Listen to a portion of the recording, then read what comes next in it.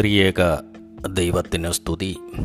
കർത്താവിൽ പ്രിയ സഹോദരി സഹോദരന്മാരെ, ഇന്നത്തെ നമ്മുടെ ചിന്താവിഷയം ശുദ്ധമുള്ള യോഹന്നാൻ്റെ സുവിശേഷം 4-ാം അധ്യായമാണല്ലോ. പുതിയ നിയമം പേരു പറയാതെ സ്ഥലപ്പേര് കൊണ്ട് വിശേഷിപ്പിക്കപ്പെട്ട ശമരിയ സ്ത്രീയും യേശുവുമായിട്ടുള്ള സംവാദം, അതിലെ പ്രധാന ഭാഗം അത് തന്നെയാണ്. പുതിയ നിയമം പേരു പറഞ്ഞില്ലെങ്കിലും ചരിത്രം ഫൊത്തിനി എന്ന് പേര് വിളിക്കുകയും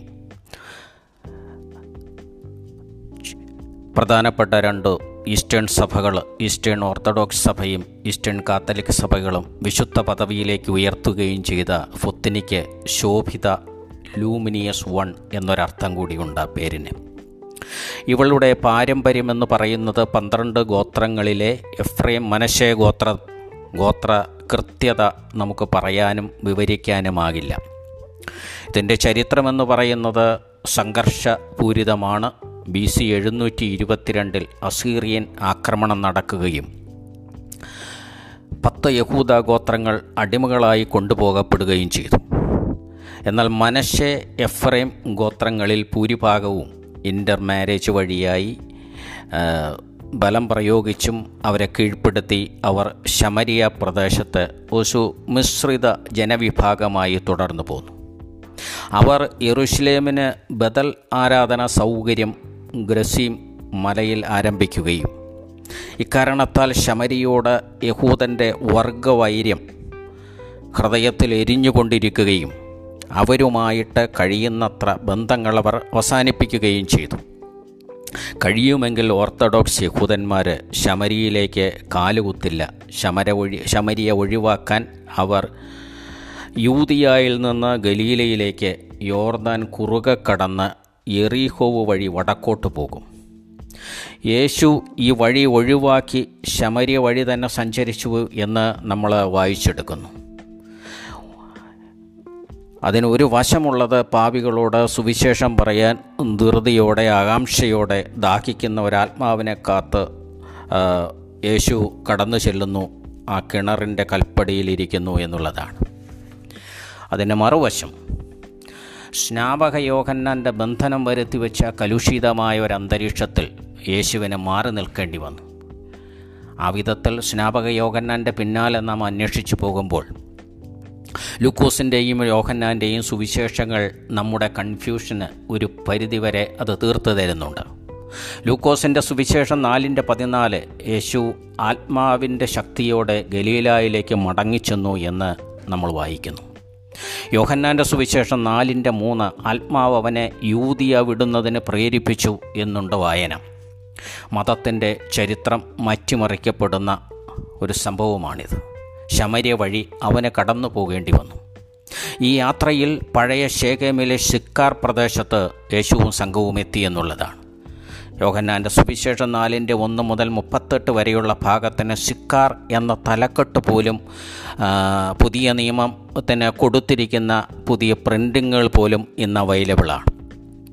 അപ്പോൾ പഴയ നിയമത്തിൻ്റെ നീണ്ട ചരിത്രമുറങ്ങുന്ന ഈ പ്രദേശം അബ്രാഹാം കൂടാരമടിച്ച സ്ഥലമാണ്. യാക്കോബ് ആദ്യം ബലി അർപ്പിച്ച ഇടമാണ്. മെസോപ്പൊട്ടോമിയയിൽ നിന്ന് മടങ്ങി വന്നപ്പോൾ യാക്കോബ് വിലയ്ക്ക് വാങ്ങിയ സ്ഥലത്ത് കിണറ് കുത്തിയിട്ടുണ്ട്. ജോസഫിൻ്റെ അസ്ഥി സംസ്കരിച്ച ഇടമാണ്. ഇതുപോലെ ശേഖരിക്കാവുന്ന നിരവധി ചരിത്രമുണ്ട്, കൗതുകമുള്ള ചരിത്രമുണ്ട് ശേഖേമിന്. ശമരിയ വടക്കൻ പ്രദേശത്തിൻ്റെ പ്രധാന സ്ഥലമായിരുന്നു എന്ന് രാജാക്കന്മാരുടെ പുസ്തകത്തിലെ 16-17 അധ്യായങ്ങളിൽ വിവരിക്കുന്ന സാഹചര്യങ്ങളിൽ നിന്ന് നമുക്ക് വ്യക്തമാകും. അത് കൂടുതൽ കാര്യങ്ങൾ ബോധ്യപ്പെടുത്തി തരും. എന്നാൽ മതബന്ധിയായി പഠിക്കുമ്പോഴും ചരിത്രബന്ധിയായി വസ്തുതകളെ മനസ്സിൽ സൂക്ഷിക്കുന്നത് നേർവഴിക്ക് പഠിക്കാനുള്ള പരിശ്രമത്തെ പുഷ്ടിപ്പെടുത്തും, സംതൃപ്തി സംജാതമാകും. യേശുവിടെ വരുന്നത് യാക്കോബിൻ്റെ കാലത്ത് കഴിഞ്ഞ് ഏതാണ്ട് 4000 വർഷം കഴിഞ്ഞാണ് എന്നുകൂടി നമ്മൾ ഓർക്കണം. കാലം ഒത്തിരി കടന്നുപോയി. നിരവധി മാറ്റങ്ങൾക്ക് ഈ പ്രദേശം വിധേയമായി എന്നുള്ളതൊരു ചരിത്ര യാഥാർത്ഥ്യമാണ്. സിക്കാറിലെ കിണറ്റിനരികിൽ യേശു ഇരുന്നു. സമയം ഉച്ചയ്ക്ക് 6th hour 6-ാം മണി എന്ന അവിടുത്തെ സമയം ഉച്ചയ്ക്ക് 12 മണിയാണ്. അപ്പോൾ അവിടം വിജനമാണ്, ശക്തമായ ചൂടുണ്ട്. ഉച്ചയ്ക്ക് മുമ്പ് ഗ്രസീം മലയുടെ നിഴലും ഉച്ചയ്ക്ക് ശേഷം ഏബേൽ മലയുടെ നിഴലും അതിൻ്റെ നിഴലുകൊണ്ട് അല്പം തണലിവിടെ ലഭ്യമാണ്. ശക്തമായ യൂതിയൻ സൂര്യനെ മറയ്ക്കുന്നത് ആ വിധത്തിലുള്ളൊരു ഭൂപ്രകൃതിയാണ്. ഉച്ചയ്ക്ക് തണലില്ലെന്നുള്ളത് ഒരു യാഥാർത്ഥ്യമാണ്. അപ്പോൾ ചുട്ടുപഴുത്ത കൽച്ചീളുകൾ, ചൂട് വമ്മിപ്പിക്കുന്ന നടപ്പാത, ഇവിടെയാണ് കിണറ്റിനരികിൽ ക്ഷീണിച്ചിരിക്കുന്നവൻ്റെ മൗനത്തിലേക്ക് കടന്നു വരുന്ന ഒരു കാൽപ്പെരുമാറ്റം. ജീവിതത്തിൽ തണൽ നഷ്ടമായവരെ ഈ സമയത്ത് പുറത്തിറങ്ങാറുള്ളൂ. ആ ഭാഗത്ത് യേശുവിനെ സംബന്ധിച്ചും ഫൊത്തിനിയെ സംബന്ധിച്ചും ഇത് ചേരുന്നു എന്നുള്ളതാണ് ഒരു യാഥാർത്ഥ്യം. പ്രായവും ക്ഷീണവും ഒതുക്കിപ്പിടിക്കാൻ ശ്രമിക്കുന്ന മാദകത്വം പടിയിറങ്ങാറായ ഫൊത്തിനി, ഭാവിയെക്കുറിച്ച് ആശങ്കപ്പെടരുന്ന ചിന്ത നിറയുന്ന മനസ്സുമായി യാക്കോവിൻ്റെ കിണറ്റിനരികിൽ ദാഹജലം ശേഖരിക്കാൻ വരുന്നു. സമയമെന്ന നട്ടുച്ച കൊണ്ട് നമുക്ക് ഇവളെ പഠിച്ചാൽ ഇവളൊരു സോഷ്യൽ ഫാരിയ ആണെന്ന് പറയേണ്ടി വരും. സമൂഹം അംഗീകരിക്കാത്തവളാണ്, ബഹുമാനിക്കാത്തവളാണ് എന്നർത്ഥം. എന്തിന് ഉച്ചയുടെ ഉഷ്ണം ഏറ്റുവാങ്ങി ജലം കോരാൻ വരുന്നു? കാരണം കിണർ ഔട്ട്സൈഡ് ദ ടൗൺ വാൾ, കിണർ പട്ടണത്തിന് വെളിയിലാണ്. ദാഹിച്ചിരിക്കുന്ന യേശുവും സ്വന്തം പട്ടണത്തിന് പുറത്താണ്. പ്രതീകങ്ങൾ നിരവധിയുണ്ട്. താരതമ്യപ്പെടുത്താൻ നിരവധി കാരണങ്ങളുണ്ട്. സാധാരണ പ്രദോഷ സമയത്ത് മാത്രമാണ് സ്ത്രീകൾ ജലം ശേഖരിക്കാറുള്ളൂ. ഇവൾ വ്യത്യസ്തയായി ഉച്ചയ്ക്ക് വരുന്നു എന്ന വസ്തുതയുടെ കാരണമെന്താണ്? മറ്റുള്ളവരിൽ നിന്നും അവൾ ഒഴിഞ്ഞു മാറാൻ ആഗ്രഹിക്കുന്നു. സ്ത്രീയുടെ സാമൂഹ്യ ബഹിഷ്കരണം, ഇമ്മോറൽ ജീവിതം, വിധവ, ഡൈവേഴ്സ്, മാനസിക രോഗം, ഒന്നിൽ കൂടുതൽ പുരുഷനെ ആകർഷിക്കുക, ആശ്രയിക്കുക, പല വിധത്തിലും മറ്റു ചില വിശേഷണങ്ങൾ നമുക്ക് ഇവളിൽ ചാർത്തി കൊടുക്കാം. ചിലതൊക്കെ വേദഭാഗവുമായിട്ട് യോജിക്കും, ചിലതെല്ലാം യോജിക്കും. ജീവിത സ്വപ്നം ചൂടേറ്റ് കരിയുന്ന നട്ടുച്ച അവൾ വരച്ചു തരുന്നുണ്ട് നമുക്ക്. നിറം മങ്ങിയ നിരവധി ചിത്രങ്ങൾ. അവൾക്ക് കാലം നൽകിയ പരാജയ ജീവിതത്തെ നിരവധി ചിത്രകാരന്മാർ പ്രശോഭിതമാക്കിയിട്ടുണ്ട്. ആഗ്രഹങ്ങൾ ഫലിക്കാത്ത ജീവിതം, സാമ്പത്തികമായ സുരക്ഷിതത്വം നഷ്ടമായ ജീവിതം, തൊഴിൽ നഷ്ടങ്ങൾ നിരവധി. ഈ വിധത്തിൽ ഒരു നട്ടുച്ചയുടെ നഗ്നനേത്രങ്ങൾക്ക് മുമ്പിൽ വരയ്ക്കുന്ന ചിത്രങ്ങൾ വിവിധങ്ങളാണ്. ആധുനിക കാലത്ത് സ്ത്രീ സമൂഹത്തിൽ ഒരു വിഭാഗത്തിൻ്റെ പ്രതീകമായി പോലും നമുക്ക് ഇപ്പോഴും ഇവളെ വർണ്ണിച്ചെടുക്കാനും വായിച്ചെടുക്കാനും കഴിയുന്നുണ്ട്. യേശു ദാഹത്തോടെ ചോദിക്കുന്നു, എനിക്ക് കുടിപ്പാൻ തരിക. He was the word made flesh. അതിനാലാണ് ദാഹം. യാക്കോബിൻ്റെ കിണറ്റിനരികിൽ യാക്കോബിൻ്റെ ദൈവം ദാഹിച്ചിരിക്കുന്നു. അവൻ്റെ അപേക്ഷയിൽ ശമരിയ സ്ത്രീ അത്ഭുതപ്പെട്ടു. ഇവിടെ നമ്മൾ രണ്ട് ധ്രുവങ്ങളെ നമുക്ക് കാണാൻ കഴിയുന്നുണ്ട്. സമൂഹം ഒറ്റപ്പെടുത്തിയ സ്ത്രീ, വിശുദ്ധിയുടെ നിലപാടുകളുടെ പേരിൽ സ്വന്തം മതനേതൃത്വം ഒറ്റപ്പെടുത്തിയ യേശു. യോഹന്നാൻ്റെ സുവിശേഷത്തിൻ്റെ 4-ാം അധ്യായത്തിൻ്റെ ഒരു പ്രസൻറ്റേഷൻ എന്ന് പറയുന്നത് യോഹന്നാൻ്റെ മനസ്സിൽ മായാതെ നിന്ന അനുഭവത്തിൻ്റെ വിവരണമാണ്. യോഹന്നാൻ ഒഴികെ മറ്റുള്ളവർ ഭക്ഷണം ശേഖരിക്കാനായി തിടുക്കത്തിൽ പോവുകയും യോഹന്നാൻ മാത്രം യേശുവിൻ്റെ സമീപത്ത് നിൽക്കുകയും ചെയ്യുന്നു എന്ന് വേണം കരുതാൻ. ശമരിയ സ്ത്രീ യേശുവിനോട് സംസാരിച്ചു തുടങ്ങുന്നതാണ് അടുത്ത രംഗം. യഹൂദനായ നീ എന്തുകൊണ്ട് എന്നോട് കുടിപ്പാൻ ദാഹജലം ചോദിക്കുന്നു എന്നവൾ ചോദിച്ചു. യേശു യഹൂദനെന്ന് എങ്ങനെ അവൾക്ക് മനസ്സിലായി? The ribbon of blue that went around the border of his robe. അവൻ്റെ റോബിലെ ആ നീലനിറം യഹൂദ റബിമാരുടേതാണെന്ന് അവൾക്കറിയാം. ഉച്ചയുടെ ഉഷ്ണം, ദാഹം, മനുഷ്യാവസ്ഥയിൽ ദാഹമുണ്ടാകും. വളരെ ദയാപൂർവം അവൻ ഗീവ് മീ ടു ഡ്രിങ്ക് എന്ന് പറയുന്നു. തനിക്ക് തികച്ചും വ്യത്യസ്തനായ ഒരു യഹൂദ റബി അവൾ കൗതുകത്തോടെ നോക്കി നിന്നു. തനിക്ക് ശക്തമായ ഉഷ്ണത്തിൽ ദാഹജലം തരുമ്പോൾ അവളുടെ ആത്മീയ ദാഹമടങ്ങുന്ന, അടക്കാൻ കഴിയുന്ന ജീവജലം അവൻ നൽകും എന്നുകൂടി അവൻ പറയുന്നു. ആത്മദാഹമടങ്ങുന്നതിനെ സാൽവേഷൻ എന്ന് ഇക്കാലത്ത് വിശേഷിപ്പിക്കാറുണ്ട്. അവളുടെ മനസ്സിൽ ആകാംക്ഷ നിറയുന്നു. വെള്ളം കോരാനൊരു ഉപാധിയുമില്ലാത്ത നീ ആഴമുള്ള കിണറ്റിനടിയിൽ നിന്ന് എങ്ങനെ ജീവജലം കോരിയെടുക്കും എന്നുള്ളതാണ് അവളുടെ മനസ്സിലെ ചിന്ത. ജലനിരപ്പിൽ നിന്ന് കോരാൻ പാളയും കയറുമില്ലാത്തവൻ കിണറ്റിനടിയിലെ ഉറവയിൽ നിന്നെങ്ങനെ ജലം കോരും? അവളുടെ ബുദ്ധിയിൽ ജീവജലമെന്ന് പറയുന്നത് ആഴമുള്ള കിണറിൻ്റെ അടിയിലുള്ള ഉറവയാണ്, ശുദ്ധജലമാണ്. ഇത് മനുഷ്യാവസ്ഥയുടെ ചിന്തയും ചോദ്യവുമാണ്. ആത്മീയതയുടെ കിണറിനും ആഴം കൂടുതലുണ്ടല്ലോ. എങ്കിലും ജീവജലം കിട്ടുമെങ്കിൽ ഇനിയെങ്കിലും കിണറ്റിനരികിൽ വരാതെ കഴിയുമെങ്കിൽ അവളിലെ ഇൻട്രീഗിങ് അവസ്ഥ ജിജ്ഞാസ വർദ്ധിപ്പിച്ചു. അവൾ കിണറിൻ്റെ ചരിത്രം പറയുന്നു. യാക്കോബ് കുത്തിയ കിണറാണിത്, ജീവജലം തരുമെങ്കിൽ നീ യാക്കോബിലും വലിയവൻ. കിണർ കുത്തിയ യാക്കോബിൻ്റെ ചരിത്രം നിഷേധിക്കാതെ യേശു അവളെ മറ്റൊരു തലത്തിലേക്ക് കൊണ്ടുവരികയാണ്. യാക്കോബിൻ്റെ കിണറിലെ ജലം കുടിക്കുന്നവന് വീണ്ടും ദാഹിക്കും. ഭൂമിയിലെ മനുഷ്യൻ്റെ ആത്മദാഹം അവന് സ്വന്തമായി ശമിപ്പിക്കാനാവില്ല എന്നുള്ളതാണ് ഇതിൻ്റെ ഒരു ധ്വനി. ഭൗതികതയിലെ സന്തോഷം സ്ഥിരമല്ലെന്നും മോഹലോഭതീരം വിസ്തൃതമാണെന്നും കൂടി നമുക്ക് കൂട്ടിച്ചേർക്കാം. എല്ലാറ്റിലും ദാഹം കൂടുന്നതാണ് മനുഷ്യൻ്റെ ഇഷ്ടലോകം. ഞാൻ തരുന്ന ജലം കുടിക്കുന്നവന് ദാഹിക്കുകയില്ലെന്നവൻ പറയുന്നു. താനൊരു പെരിനിയൽ ഫൗണ്ടൻ, നിത്യമായ ഉറവ. ഇതാണല്ലോ ഇതിലെ ധ്വനി. ആത്മാന്വേഷണത്തിൻ്റെ അവസാനം എല്ലാം തന്നിലെത്തും. അതാണ് താനൊരു ആത്മദാഹ ശമിനി എന്ന് പറയുന്നത്. എന്നാലും അവൾ ആഗ്രഹിക്കുന്നു, എനിക്ക് ആ ജീവജലം വേണം.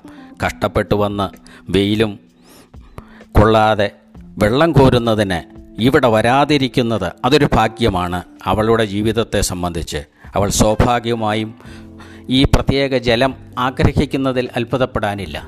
അപ്പോഴും യേശു വീണ്ടും വിഷയം വഴിതിരിച്ചു വിടുകയാണ്. നീ ഭർത്താവിനെ വിളിച്ചുകൊണ്ടുവരിക. എന്തിന്?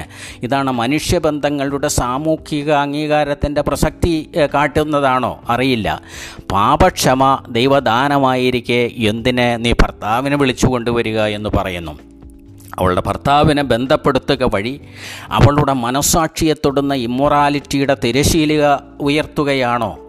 അങ്ങനെയും നമുക്ക് ചിന്തിക്കാം. മുഖം കുനിച്ച് അവളുടെ ഒരു മറുപടിയുണ്ട്, എനിക്ക് ഭർത്താവില്ല. തികച്ചും നാടകീയമായ സംഘർഷം നിറഞ്ഞു നിൽക്കുന്ന ഒരു മറുപടിയാണത്. യേശു പറയുന്നു, നീ പറഞ്ഞത് ശരിയാണ്. എന്നാൽ നിനക്ക് 5 ഭർത്താക്കന്മാരുണ്ടായിരുന്നു. ഇപ്പോൾ ഉള്ളവൻ 5-ൽ പെടാത്ത 6-ാമൻ നിൻ്റെ ഭർത്താവല്ല. 1 രാജാക്കന്മാരുടെ പുസ്തകം 17-24 മുതലുള്ള ഭാഗങ്ങളിലെല്ലാം ആ സാമൂഹ്യ ജീവിതത്തിൻ്റെ, ശമര്യയുടെ ജീവിതത്തിൻ്റെ ഒരു പിൻചരിത്രമുണ്ടെന്ന് നമുക്കറിയാം. ഇതിനെ അടിസ്ഥാനമാക്കി യേശു തൻ്റെ ജ്ഞാനസരണി തുറക്കുകയാണ്. 2 വിധത്തിലാണിത് അത് നമുക്ക് ദർശിക്കാനാകുന്നത്. ഫൊത്തിനിയുടെ ഭൂമിയിലെ ജീവിതവും ശമരിയുടെ മതപരമായ അടിയൊഴുക്കുകളും. ഫൊത്തിനിക്ക് 5 ഭർത്താക്കന്മാരുണ്ടായിരുന്നു. So he tried first, not satisfied, second, third, fourth, fifth. വിവിധ കാരണങ്ങളാൽ അഭിപ്രായ വ്യത്യാസങ്ങൾ സ്വാഭാവികമായി. ആഗ്രഹിച്ചത് ഫലിച്ചില്ല. സാമ്പത്തിക സുരക്ഷിതത്വം, തൊഴിൽ നഷ്ടം, ശാരീരികമായ ബലഹീനത, രോഗം, മാനസിക നില, ഇവയിലെയൊക്കെ വ്യത്യാസം. ഈ വിധം ഇന്നത്തേതുപോലെ ബന്ധങ്ങൾ തകർന്നതാകാം. ഇപ്പോൾ അവൾ മറ്റൊരുത്തനെ ആശ്രയിക്കുന്നു.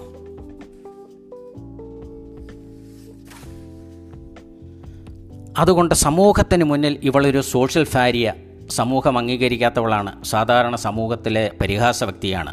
അതുകൊണ്ട് പരിഹാസം, അവഹേളനം അവൾ ഒഴിവാക്കാൻ ഈ ഉച്ചയുടെ ഉഷ്ണത്തിൽ വെള്ളം കോരാൻ വരുന്നു കിണറിൻ്റെ ഒഴിഞ്ഞ പരിസരത്ത്. ശമരിയുടെ ഇതൊരു വശത്തെങ്കിൽ ശമരിയുടെ മതലോകം എങ്ങനെ? അക്കാലത്ത് പ്രധാനപ്പെട്ട 5 മതധാരകൾ ശമരിയയിലുണ്ടായിരുന്നു. അഥവാ ഈ 5 മതധാരകളിലൂടെ ശമരിയ കടന്നുപോയിട്ടുണ്ട്. ബാബിലോണിയൻ മതസരണിയിലെ മർദൂക്ക് ദേവൻ, കൂത്ത് വിഭാഗത്തിൻ്റെ നെർഗാൽ ദേവൻ, ആവാ സമൂഹത്തിൻ്റെ നിബ്രാസ്, ടാർട്ടക് ദൈവസങ്കല്പങ്ങൾ, സിഫേർ വയീമിൻ്റെ സിറ്റിം ഗോഡ്സ്, ലോക്കൽ ദൈവങ്ങൾ, കിങ് ഹദാദിൻ്റെ അനാത്ത് ദേവസങ്കല്പം. ഇതുകൂടാതെയുള്ള മതചിന്തകളും അവിടെ ഉണ്ടായിരുന്നു, ശമരിയയിലുണ്ടായിരുന്നു. ഇതാണ് ഇപ്പോഴുള്ളവൻ നിൻ്റെ ഭർത്താവല്ല എന്ന് യേശു പറഞ്ഞത്. 6-ാമൻ, നോട്ട് 1 of the 5 എന്ന് പറഞ്ഞത് അതുകൊണ്ടാണ്. ഫൊത്തിനിയെ ഒരു പ്രതീകമാക്കി യേശു സംസാരിക്കുകയാണ്. ഉടനടി ഫൊത്തിനി പറയുന്നു, നീ ഒരു പ്രവാചകനാണ്. ഞങ്ങൾ വിശ്വസിക്കുന്ന മശിഹ വരും. ശമരിയ സ്ത്രീയുടെ പൊതുവെ അവർ മശിഹായിലാണല്ലോ വിശ്വസിക്കുന്നത്. ആ വിധത്തിൽ മശിഹ വരുമ്പോൾ എല്ലാം വെളിവാക്കുമെന്ന് അവൾ പറയുന്നു. അവൾ കൈ ചൂണ്ടി യേശുവിനെ ഗ്രസി മല കാട്ടിക്കൊടുക്കുന്നു. യെരുശലേമിൽ നിന്ന് 50 മൈൽ അകലെയുള്ള മല. നീ യെരുശലേമിനും ഈ മലയുടെ ചരിത്രത്തിന് യോഗ്യനാണ്. അതാണ് അവൾ കൈ ചൂണ്ടുന്നതിൻ്റെ ധ്വനി. യേശു അവളെ വിളിക്കുന്നു സ്ത്രീയെ, ബഹുമാനമുള്ള വിളി. കാൽവറിയിലെ കുരിശിൽ വെച്ച് അമ്മയെ വിളിച്ച അതേ വിളിയും അതേ ശബ്ദം ഇതുതന്നെയാണ്. സ്ത്രീയെ ബഹുമാനമുള്ള ഒരു വിളിയാണ്. അവളെ ആരും വിളിക്കാത്ത വിളി. എന്നെ വിശ്വസിക്കുക, യഥാർത്ഥ ആരാധന യെരുശലേമിലോ ഈ കാണുന്ന മലയിലോ അല്ല, സ്പിരിറ്റ് ആൻഡ് ട്രൂത്തിലാണ്. അതായത് ആത്മാവിലും സത്യത്തിലുമാണ്. ഇവിടെയാണ് യോഹന്നാൻ്റെ സുവിശേഷം സത്യത്തിൻ്റെ സാക്ഷ്യം പറയുന്നത്. സമരിയ പ്രദേശത്തിൻ്റെ ഹിപ്പോക്രസി, ധാർമ്മികത നഷ്ടമായ ശമരിയ സംസ്കാരം, ഇതിൽ നിന്ന് ഉള്ള ആരാധന ആത്മാവിലേക്കും സത്യത്തിലേക്കും തിരിച്ചു വരണം എന്നുള്ളതാണ് യേശുവിൻ്റെ ഉപദേശം. ഈ വിധമാകുമ്പോൾ ഇതൊരു പ്രോബ്ലം സൊല്യൂഷൻ ആവശ്യമായതാണെന്ന് നമുക്കറിയാം. ഡൊമസ്റ്റിക് ആൻഡ് സ്പിരിച്വൽ ലൈഫിൽ ഇത് അത്യന്താപേക്ഷിതമാണ്. മാത്രമല്ല വചനം 24 വരുമ്പോൾ ട്രിനിറ്റിയുടെ ആഴങ്ങൾ തേടാമെന്നുള്ളതാണ്. വചനം മാംസമായ ജഡം, worship God who is spirit, ഇത് നമ്മുടെ ആത്മാവിൻ്റെ സെയിം നേച്ചർ തന്നെയാണ്, സ്വഭാവം തന്നെയാണ്. വചനമായ ജഡം ശമരിയ സ്ത്രീക്ക് നിർദ്ദേശക രൂപത്തിൽ അവതരിപ്പിക്കപ്പെടുകയാണ്. Exercise her spirit to contact God the spirit. യഥാർത്ഥത്തിൽ ഈ ആത്മബന്ധമാണല്ലോ ആരാധന. അത് ജീവൻ മൾട്ടിപ്പിളാക്കുന്നതാണ്, വർദ്ധിപ്പിക്കുന്നതാണ്, നിങ്ങൾക്ക് അധിക ജീവനുണ്ടാകുമെന്നുള്ളതാണ്. അതിനാൽ ശമരിയായിലെ 6 വിധ ദൈവാന്വേഷണവും ആരാധനാ രീതികളും വ്യാജമാണ്. യെരുശലേമിലും ഗെരിസിം മലയിലുമല്ല, ഈ ലൊക്കേഷൻ്റെയൊക്കെ പരിധിക്ക് പുറത്ത് ആത്മാവ് വ്യാപരിക്കുന്നു എന്നുള്ളതാണ് യേശുവിൻ്റെ ധ്വനി. എല്ലാ നിഴലും ജഡം ധരിച്ച ദൈവത്തിൽ അവസാനിക്കും, അവനാണ് ഞാൻ. അവൾ സമ്മതിക്കുന്നു, മെശിഹ വരുമ്പോൾ എല്ലാം വെളിവാകും. യേശു അവളെ വിശ്വാസത്തിലേക്ക് നയിക്കുന്നു. അവൻ ഞാനാകുന്നു. നിക്കോദീമോസിനോട് അവ്യക്തമായും ശമരിയ സ്ത്രീയോട് വ്യക്തമായും 2 ഇടങ്ങളിൽ നമുക്ക് വായിച്ചെടുക്കാവുന്നതാണ് ഈ വചനം. ദാഹിക്കുകയില്ല, ഇനി ദാഹിക്കുകയില്ല എന്ന് പറയുമ്പോൾ ജീവജലം ഉറപ്പാക്കുമ്പോൾ മരണമില്ല. ജീവജലം മരണമില്ലാത്തതാകുന്നു, മരണമില്ലാത്തൊരവസ്ഥയുടെ പ്രതീകമാണ്. എന്നിൽ വിശ്വസിക്കുന്നവൻ മരിച്ചാലും ജീവിക്കും. കുടവും കയറും എല്ലാം കിണറ്റിൻ്റെ അരികിൽ ഉപേക്ഷിച്ചിട്ട് അവൾ പട്ടണത്തിലേക്ക് പോകുന്നുണ്ട്. ഇതൊരു സുവിശേഷകൻ്റെ പ്രതീകമാണ്. നാം കാത്തിരിക്കുന്ന മനുഷ്യനെ വന്നു കാണുക. യോഹന്നാൻ്റെ സുവിശേഷം എന്ന് പറയുന്നത് തന്നെ വരിക, കാണുക, വിശ്വസിക്കുക, സ്വീകരിക്കുക എന്നുള്ള 4 പ്രധാന തത്വങ്ങളിൽ അധിഷ്ഠിതമാണ്. ആ വിധത്തിലെങ്കിൽ Christianity it is not a philosophy nor a religion. അത് മനുഷ്യത്വമാണ്. അതിലെ മനുഷ്യൻ ദ മാൻ ക്രൈസ്റ്റ് ജീസസ് ആണ്. അവനെ നിങ്ങൾ വരിക, വന്ന് കാണുക, വിശ്വസിക്കുക, സ്വീകരിക്കുക. 31 മുതൽ ഫൊത്തിനിയോട് കർത്താവ് സ്വീകരിച്ച അതേ സമീപനം തന്നെ കർത്താവ് ശിഷ്യരോട് സ്വീകരിക്കുന്നു. ഭക്ഷിക്കുക എന്ന് ശിഷ്യർ, നിങ്ങളറിയാത്തത് ഭക്ഷിക്കുന്നവനാണ് ഞാൻ എന്ന് ഗുരു. പാപിയുടെ സംതൃപ്തി എന്നിവിടെ പറയുന്നത് സേവിയർ, രക്ഷകൻ നൽകുന്ന ജീവജലമാണ്. അതാണ് ഒരു പാപിയുടെ സംതൃപ്തി. രക്ഷകൻ്റെ ആഹാരവും അതാണ്. ശിഷ്യരുടെ ചിന്ത കാർണൽ ടേംസിലേക്ക് പോകുന്നു. ഫിസിക്കൽ നീഡ് ആൻഡ് ആക്ടിവിറ്റീസിലേക്ക് പോകുമ്പോൾ യേശു ലക്ഷ്യമാക്കുന്നത് സ്പിരിച്വൽ ടേംസാണ്. എന്നെ അയച്ചവൻ്റെ ഹിതമാണ് എൻ്റെ ഭക്ഷണം. സഭാപ്രസംഗിയും ഇത് ശരിവെച്ചിട്ടുണ്ട്. ശമരിയ ഇപ്പോഴേ വിളവെടുപ്പിന് പാകമായെന്ന് കർത്താവ് പറയുന്നു. വേജസ് ആർ സോൾസ്, ആത്മാവിൻ്റെ വിമോചനം, liberation. It brings forth fruits for ever. അധിക ഫലം കായ്ക്കുക. വിതയും കൊയ്ത്തും ക്രിസ്ത്യാനിയുടെ ഒരു ഇൻവെസ്റ്റ്മെൻ്റ് എന്നാണ് ഇതിൻ്റെ ധ്വനി. ചിലരൊക്കെ വിതയ്ക്കുന്നു, മറ്റു ചിലരത് കൊയ്യുന്നു. വിതയ്ക്കുന്നവൻ കൊയ്യുന്നവൻ്റെ സാധ്യതകൾ വർദ്ധിപ്പിക്കുന്നു. ശമരിയയുടെ മനസ്സിൽ ആരോ വിതച്ചിരുന്നു. കഴിഞ്ഞ കാലത്തെ പെൻഡാക്ക് യഹൂദൻ്റെ ഹൃദയത്തിൽ മോശ വിതച്ചിരുന്നു. ശമരിയ സ്ത്രീ വഴി യേശു അത് കൊയ്തെടുക്കുന്നു. അവൾ പറയുന്നു, ഞാൻ ചെയ്ത പ്രവൃത്തി എന്നോട് വെളിവാക്കിയവനെ ഞാൻ കണ്ടു എന്നാണ്. ഇത് അവളുടെ expose her sin, then deliver her sin, eternal life, ഇതിലേക്കൊക്കെ നമുക്ക് ചിന്തിച്ചു പോകാം. 2 ദിവസം യേശുവിനെ അവർ കേട്ടിരുന്നു. യേശു അവരുടെ കൂടെയുണ്ടായിരുന്നു, ആ ജനക്കൂട്ടത്തിൻ്റെ കൂടെ. ജനം വിശ്വസിച്ചത് ഫൊത്തിനിയുടെ വാക്കുകൊണ്ടല്ല, അവളുടെ സാക്ഷ്യത്തിലാണ്. യോഹന്നാൻ പുതിയ നിയമത്തിൽ 2 ഇടത്ത് മാത്രം രേഖപ്പെടുത്തിയ വചനം ഇവിടെ വളരെ പ്രസക്തമാണ്. യോഹന്നാൻ 4:42, നിൻ്റെ വാക്കല്ല ഞങ്ങൾ തന്നെ കേൾക്കുകയും അവൻ ലോകരക്ഷിതാവെന്ന് അറിയുകയും ചെയ്തിരിക്കുന്നു എന്നാണ്. 1 യോഹന്നാൻ 4:14, പിതാവ് പുത്രനെ ലോകരക്ഷയ്ക്കായിട്ട് അയച്ചിരിക്കുന്നു എന്നുകൂടി നമ്മൾ വായിക്കുന്നു. പുത്തിനി പാപിയായിരുന്നു. നമ്മൾ പാപി എന്ന് മുദ്ര കുത്തുന്നവരെയും നമ്മൾ പഠിക്കാൻ തയ്യാറാകണം. ഇക്കാലത്ത് ഗോസ്പൽ സിനിപ്പെറ്റ്സിൻ്റെയൊക്കെ പിറകെ നിരവധി ആളുകൾ സഞ്ചരിക്കുന്നുണ്ട്. ഷോർട്ട് ബൈബിൾ ബേസ്ഡ് ആർട്ടിക്കിൾസൊക്കെ ആളുകൾ ഇഷ്ടപ്പെടുന്നുണ്ട്. എന്നാൽ നിരന്തരമായ ഒരു അന്വേഷണത്തിന് മാത്രമേ വസ്തുതകളുടെ വാസ്തവങ്ങളെ വസ്തുനിഷ്ഠമായി വെളിവാക്കാൻ കഴിയുകയുള്ളൂ. ഫൊത്തിനിയുടെ ഒബ്സർവേഷൻ 4:9, യോഹന്നാൻ്റെ സുവിശേഷം 4:9, അവളുടെ ലോജിക്കൽ അപ്രോച്ച് 4:11-12, അവളുടെ റിസപ്റ്റീവ് മനോഭാവം 4:13, 15, 21, 25, അവളുടെ ആത്മാർത്ഥത, ഹോണസ്റ്റ് 4:16, 18, പെർസ്പെക്റ്റീവ് 4:19, സുവിശേഷകരമായ ഒരു സമീപനം 4:28, 29, 39. അവളുടെ പേര് പോലെ തന്നെ പുതിയ നിയമത്തിൽ അവളെ ശോഭയുള്ളതാക്കുന്നു. 5 ഭർത്താക്കന്മാരുടെയും മറ്റൊരാളൊരു പ്രതികരണം പോലെ 6 ഗുണങ്ങളും അവളിൽ നമുക്ക് വായിച്ചെടുക്കാനാവുന്നു. അവളുടെ ഹൃദയത്തിൻ്റെ, ജീവിതത്തിൻ്റെ ബ്രോക്കണസ്, സാഡ്നെസ്, അകലുന്ന കാഴ്ച നമുക്ക് പിന്നീട് കാണാൻ കഴിയുന്നു. അവൾ വഴിയായി ശമരിയ യഥാർത്ഥ ഭർത്താവിനെ സ്വീകരിക്കുന്നു. 63 സങ്കീർത്തനത്തിൻ്റെ 1 നമ്മളിങ്ങനെ വായിക്കുന്നു, നീ എൻ്റെ ദൈവമാകുന്നു, അധികാലത്തെ ഞാൻ നിന്നെ അന്വേഷിക്കും. വെള്ളമില്ലാതെ ഉണങ്ങി വരേണ്ട ദേശത്ത് എൻ്റെ ഉള്ളം നിനക്കായി ദാഹിക്കുന്നു, എൻ്റെ ദേഹം നിനക്കായി കാക്ഷിക്കുന്നു.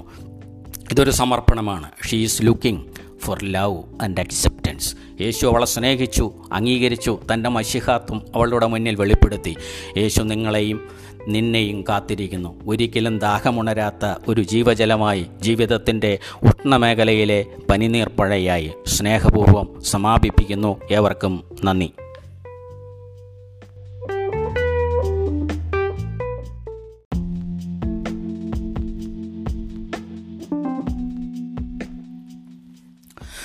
ത്രിയേക ദൈവത്തിന് സ്തുതി. ക്രിസ്തു യേശുവിൽ പ്രിയ സഹോദരീ സഹോദരന്മാരെ, ഏവർക്കും സ്നേഹവന്ദനം. ശുദ്ധമുള്ള യോഹന്നാൻ എഴുതിയ 2ാമത്തെ ലേഖനം ഒരു പഠനമാകുമ്പോൾ എങ്ങനെ? യോഹന്നാൻ എഴുതിയ ഏറ്റവും ചെറിയ ലേഖനമാണിത്. എന്നാൽ വളരെ വിസ്തൃതമായി പഠിക്കാവുന്നൊരു ലേഖനം കൂടിയാണിത്. ഇത് വിഭജിക്കുമ്പോൾ, പഠന സൗകര്യാർത്ഥം വിഭജിക്കുമ്പോൾ ഇതിനൊരു ഇൻട്രൊഡക്ഷനുണ്ട്. അത് ആദ്യത്തെ 1 മുതൽ 3 വരെയുള്ള വചനങ്ങളാണ്.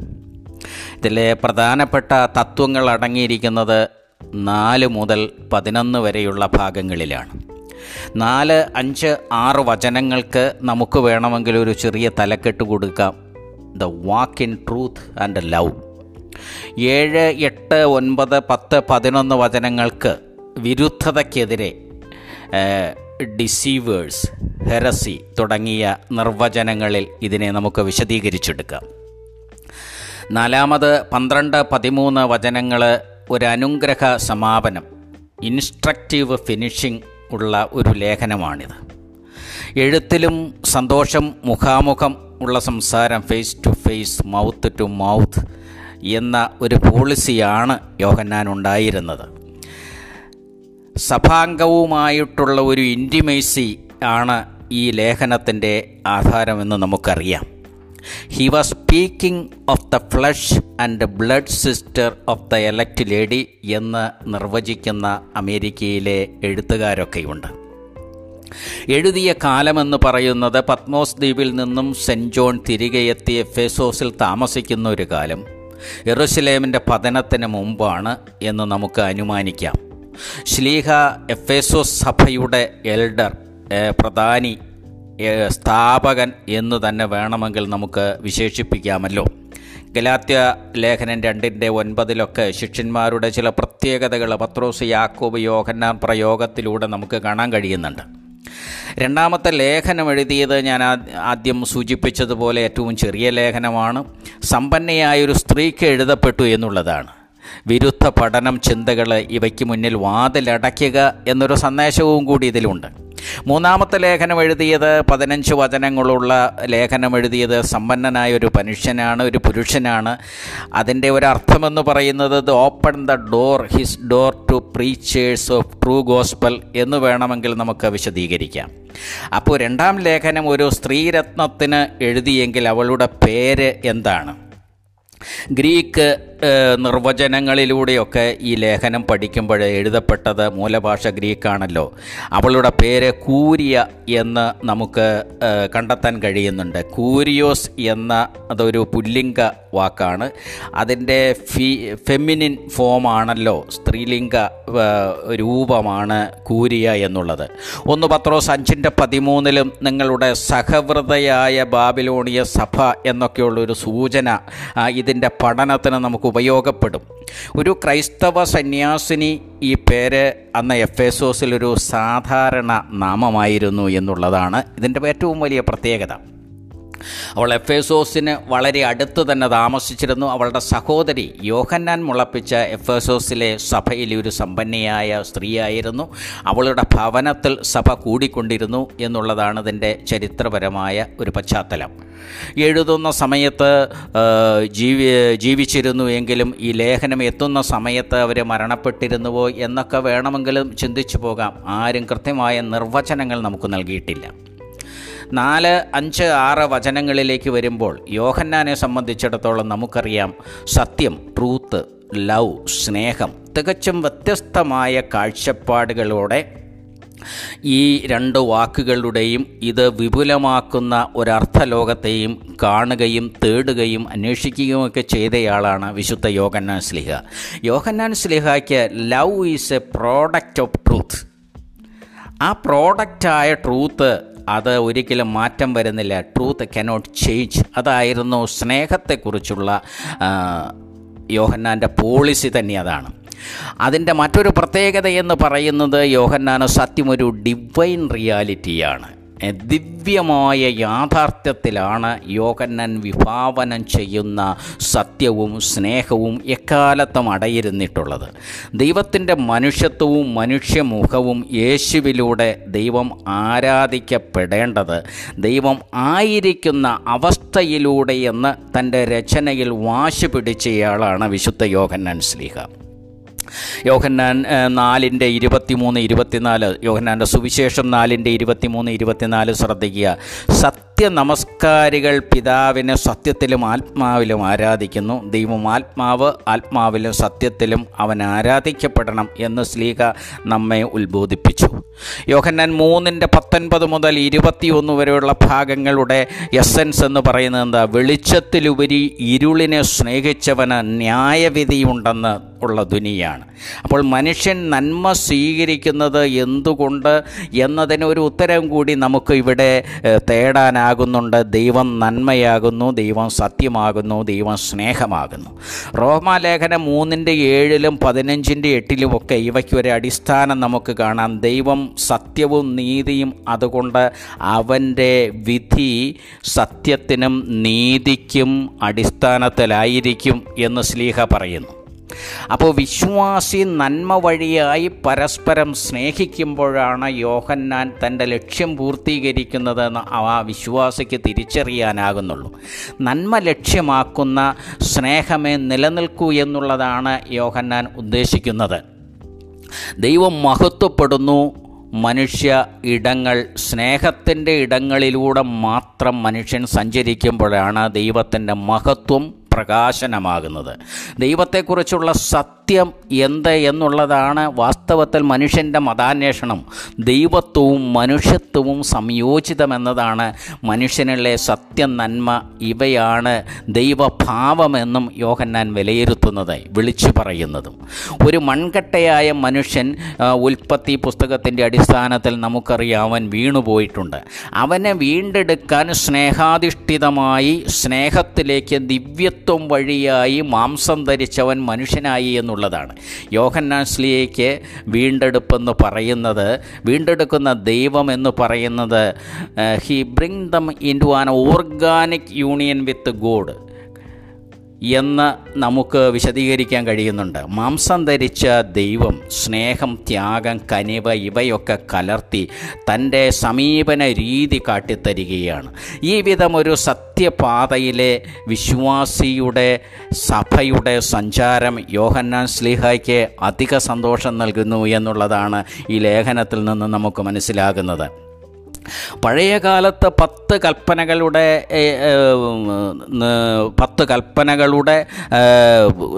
യഹൂദ ജനത്തിന് കൊടുക്കുന്ന കൽപ്പനകളുടെയും അടിസ്ഥാനമെന്ന് പറയുന്നത് ആന്തരിക സ്നേഹമാണ്. പുതിയ കൽപ്പനയുടെ പൂർണ്ണതയാണ് സ്നേഹമെന്ന് വേണമെങ്കിൽ നമുക്ക് വിശേഷിപ്പിക്കാം. അതുകൊണ്ട് വിശുദ്ധ യോഹന്നാന് റിയാലിറ്റിയാണ് പദ്യമായിട്ടുള്ളത്. ഏറ്റവും അനുയോജ്യമായി തീരുന്നത് കോൺകോക്ഷൻ എന്ന ഒരു നിർവചനം ശ്ലീഹായ്ക്ക് ഇഷ്ടമല്ല, ഫേബ്രിക്കേഷൻ ഇഷ്ടമല്ല. ശ്ലീഹായുടെ റിയാലിറ്റി എന്ന് പറയുന്നത് യാഥാർത്ഥ്യാധിഷ്ഠിതമായ സമീപനം എന്ന് പറയുന്നത് സെൻറ്റ് മാത്യുവിൻ്റെ സുവിശേഷം 17:5 യേശു ദൈവപുത്രൻ എന്നാണ്. ഏകപുത്രനിൽ പിതാവിൻ്റെ ആഗ്രഹമോ യോഹന്നാൻ പറയുന്നു, യോഹന്നാൻ 5:23, പുത്രനെ ബഹുമാനിക്കാത്തവന് അവനെ അയച്ച പിതാവിനെയും ബഹുമാനിക്കാനാകുന്നില്ല എന്നതാണ്. പുത്രൻ്റേതായിട്ട് പറയുന്നത് പുത്രൻ്റെ കൽപ്പന യോഹന്നാൻ 13:34, നിങ്ങൾ തമ്മിൽ സ്നേഹിക്കണമെന്നാണ്, പരസ്പരം സ്നേഹിക്കണമെന്നാണ്. അപ്പോൾ സത്യം മനസ്സിലാക്കി, യാഥാർത്ഥ്യം മനസ്സിലാക്കി, പരസ്പരം സ്നേഹിച്ച് ഭൂമിയിൽ നിന്ന് യാത്രയാകുന്നവനാണ് വിശുദ്ധ യോഹന്നാൻ ശ്ലീഹായുടെ വിശ്വാസി. ഇതാണ് യോഹന്നാൻ തൻ്റെ ന്യൂ ടെസ്റ്റ്മെൻ്റ് എക്കോണമിയായിട്ട് രൂപപ്പെടുത്തിയത്. ഇതാണ് മതചിന്തയുടെ, ഈ വിധമൊക്കെയാണ് മതചിന്തയുടെ പരിസരമെങ്കിൽ 7, 8, 9, 10, 11 വചനങ്ങളിലൂടെ ഒരു വിശ്വാസിയെ വിലയിരുത്തുമ്പോൾ നോ പാർട്ടിസിപ്പേഷൻ ഇൻ ഹെരസി എന്നത് നമ്മൾ ഒരു അടിസ്ഥാന തത്വമായി സ്വീകരിക്കേണ്ടി വരും. കാരണം വിരുദ്ധതയിൽ വഞ്ചന ഒളിച്ചിരിക്കുന്നുണ്ട് എന്ന് നമുക്കറിയാം. 10, 11 വചനങ്ങളുടെ ഉത്ബോധനമെന്ന് പറയുന്നത് എന്താ? Not sharing the heretical work എന്നുള്ള ഒരു സൂചനയാണ് അതിനകത്തുള്ളത്. ശ്ലീഹായെ സംബന്ധിച്ചിടത്തോളം ഒരു വിരുദ്ധ ഉത്ബോധനമെന്ന് പറയുന്നത് അവർ സെരിന്തിയൻസാണ്, കള്ളപ്രവാചകരാണ്. 1 യോഹന്നാൻ 4:1 നമുക്ക് വായിക്കുമ്പോഴറിയാം. ഫാൾസ് ടീച്ചറാണ്, ഫാൾസ് ടീച്ചിങ് ആണ്, എവേ ഫ്രം ദ ക്രോസ് ആണ്, ആൻഡ് ഡിനയൽ ഓഫ് ഇൻകാർണേഷൻ. അതാണ് 8ാമത്തെ വചനത്തിൽ സൂക്ഷിച്ചു കൊള്ളുക എന്നുകൂടി പറയുന്നുണ്ട്. സൂക്ഷിച്ചു കൊള്ളുക എന്നത് എന്താണ്? സൂക്ഷിക്കുക എന്ന് പറയുമ്പോൾ യാഥാർത്ഥ്യങ്ങളുടെ വിട്ട് പുറത്തു പോകരുതെന്നുള്ളതാണ്, വ്യതിചലിക്കരുത് എന്നുള്ളതാണ്. വിശ്വാസി സത്യം അന്വേഷിക്കുന്നവനാണ്, അവൻ്റെ ലക്ഷ്യം ക്രിസ്തുവാണ് സത്യം, അവൻ്റെ അന്വേഷണം ക്രിസ്തുവിൽ ചെന്ന് അവസാനിക്കുന്നു എന്നുള്ളതാണ്. അപ്പോൾ കുശലത്തിൻ്റെ കുടിലതയിൽ നിന്ന് സ്നേഹത്തിൻ്റെ തുറവിയിലേക്ക് വരിക, സ്നേഹത്തിൻ്റെ ആഘോഷത്തിലേക്ക് വരിക എന്നുള്ളതാണ് ഇത് ലക്ഷ്യമാക്കുന്നത്. 2 കൊരിന്ത്യർ 13:5 നിങ്ങൾ ശോധന ചെയ്യണമെന്ന് അപ്പോസ്തലനായ പൗലോസ് പറയുന്നു. എക്സാമിൻ യുവേഴ്സൽസ് എന്ന് പറയുന്നുണ്ട്. എന്തുകൊണ്ടാണത്? ക്രൈസ്തവ ജീവിതം ഒരു അക്കൗണ്ടബിലിറ്റി ഉള്ള ഒരു ജീവിതമായതുകൊണ്ട് നിരന്തരമായ വ്യക്തിപരമായ, സഭാപരമായ, സാമൂഹ്യമായ ശോധനകൾ ആവശ്യമാണ്. എന്നാൽ ഈ ശോധനയ്ക്കുള്ള, ഈ അക്കൗണ്ടബിലിറ്റിക്കുള്ള അടിസ്ഥാനം എന്താണ്? ആ അടിസ്ഥാനം എല്ലാ ക്രൈസ്തവനെ സംബന്ധിച്ചിടത്തോളം അവൻ്റെ അക്കൗണ്ടബിലിറ്റിയുടെ അടിസ്ഥാനം കുരിശാണ്. കുരിശ് അനുഭവത്തിന് മുമ്പ് നമുക്കറിയാം അതിനോടുള്ള യേശുവിൻ്റെ സമീപനമായിരുന്നു ഏറ്റവും കൂടുതൽ പ്രധാനപ്പെട്ടത്, തത്വമായിരുന്നു പ്രധാനപ്പെട്ടത്, പ്രയോഗമായിരുന്നു. അനുഭവിച്ചത് അവസാനമുള്ള ഒരു അനുഭവാവസ്ഥയാണ്. അപ്പോൾ നമ്മുടെ പ്രവൃത്തിയെക്കുറിച്ചുള്ള ഒരു വിശദീകരണം അത് വ്യാഖ്യാനിക്കപ്പെടണം. നമ്മുടെ പ്രവൃത്തിയിലുണ്ടായിരുന്ന സമീപന രീതി നീതീകരിക്കപ്പെടുന്നവയായിരിക്കണം. കാരണം അതിനാണ് പ്രതിഫലം നൽകപ്പെടുന്നത്. അപ്പോൾ ക്രൈസ്തവ ജീവിതത്തിന് അക്കൗണ്ടബിലിറ്റി ഉണ്ട്. മനുഷ്യൻ്റെ പ്രവൃത്തിക്ക്, ക്രിസ്ത്യാനിയുടെ പ്രവൃത്തിക്ക് വിശ്വാസപരമായി അത് നീതീകരിക്കപ്പെടുന്നവയാകണം. സെൻറ്റ് മാത്യുവിൻ്റെ സുവിശേഷം 5:12 ഇപ്രകാരം നീതീകരിക്കപ്പെടുന്ന ഒരു പ്രവൃത്തിക്ക് പ്രതിഫലത്തെക്കുറിച്ച് പറയുന്നുണ്ട്. ന്യൂ ടെസ്റ്റ്മെൻ്റ് മുഴുവൻ, പുതിയ നിയമം മുഴുവനും വിവിധ തരത്തിലുള്ള പ്രവൃത്തികളുടെ പ്രതിഫലം എന്നതിനെക്കുറിച്ച്, ഒരു ക്രൈസ്തവ ജീവിതത്തിൻ്റെ പ്രതിഫലം എന്നതിനെക്കുറിച്ച് നിരവധി വചനങ്ങളുണ്ട്.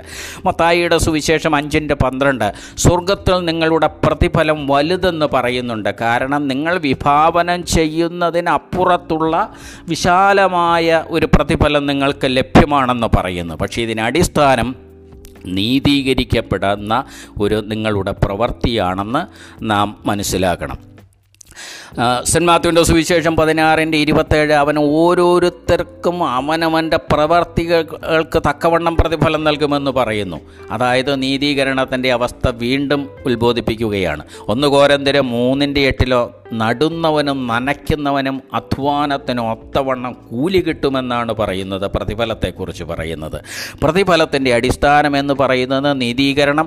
നീതീകരണത്തിലേക്കുള്ള മനുഷ്യൻ്റെ മതജീവിതമെന്ന് പറയുന്നത് വിശ്വാസമാണ്, പ്രത്യാശയാണ്, സ്നേഹമാണ്.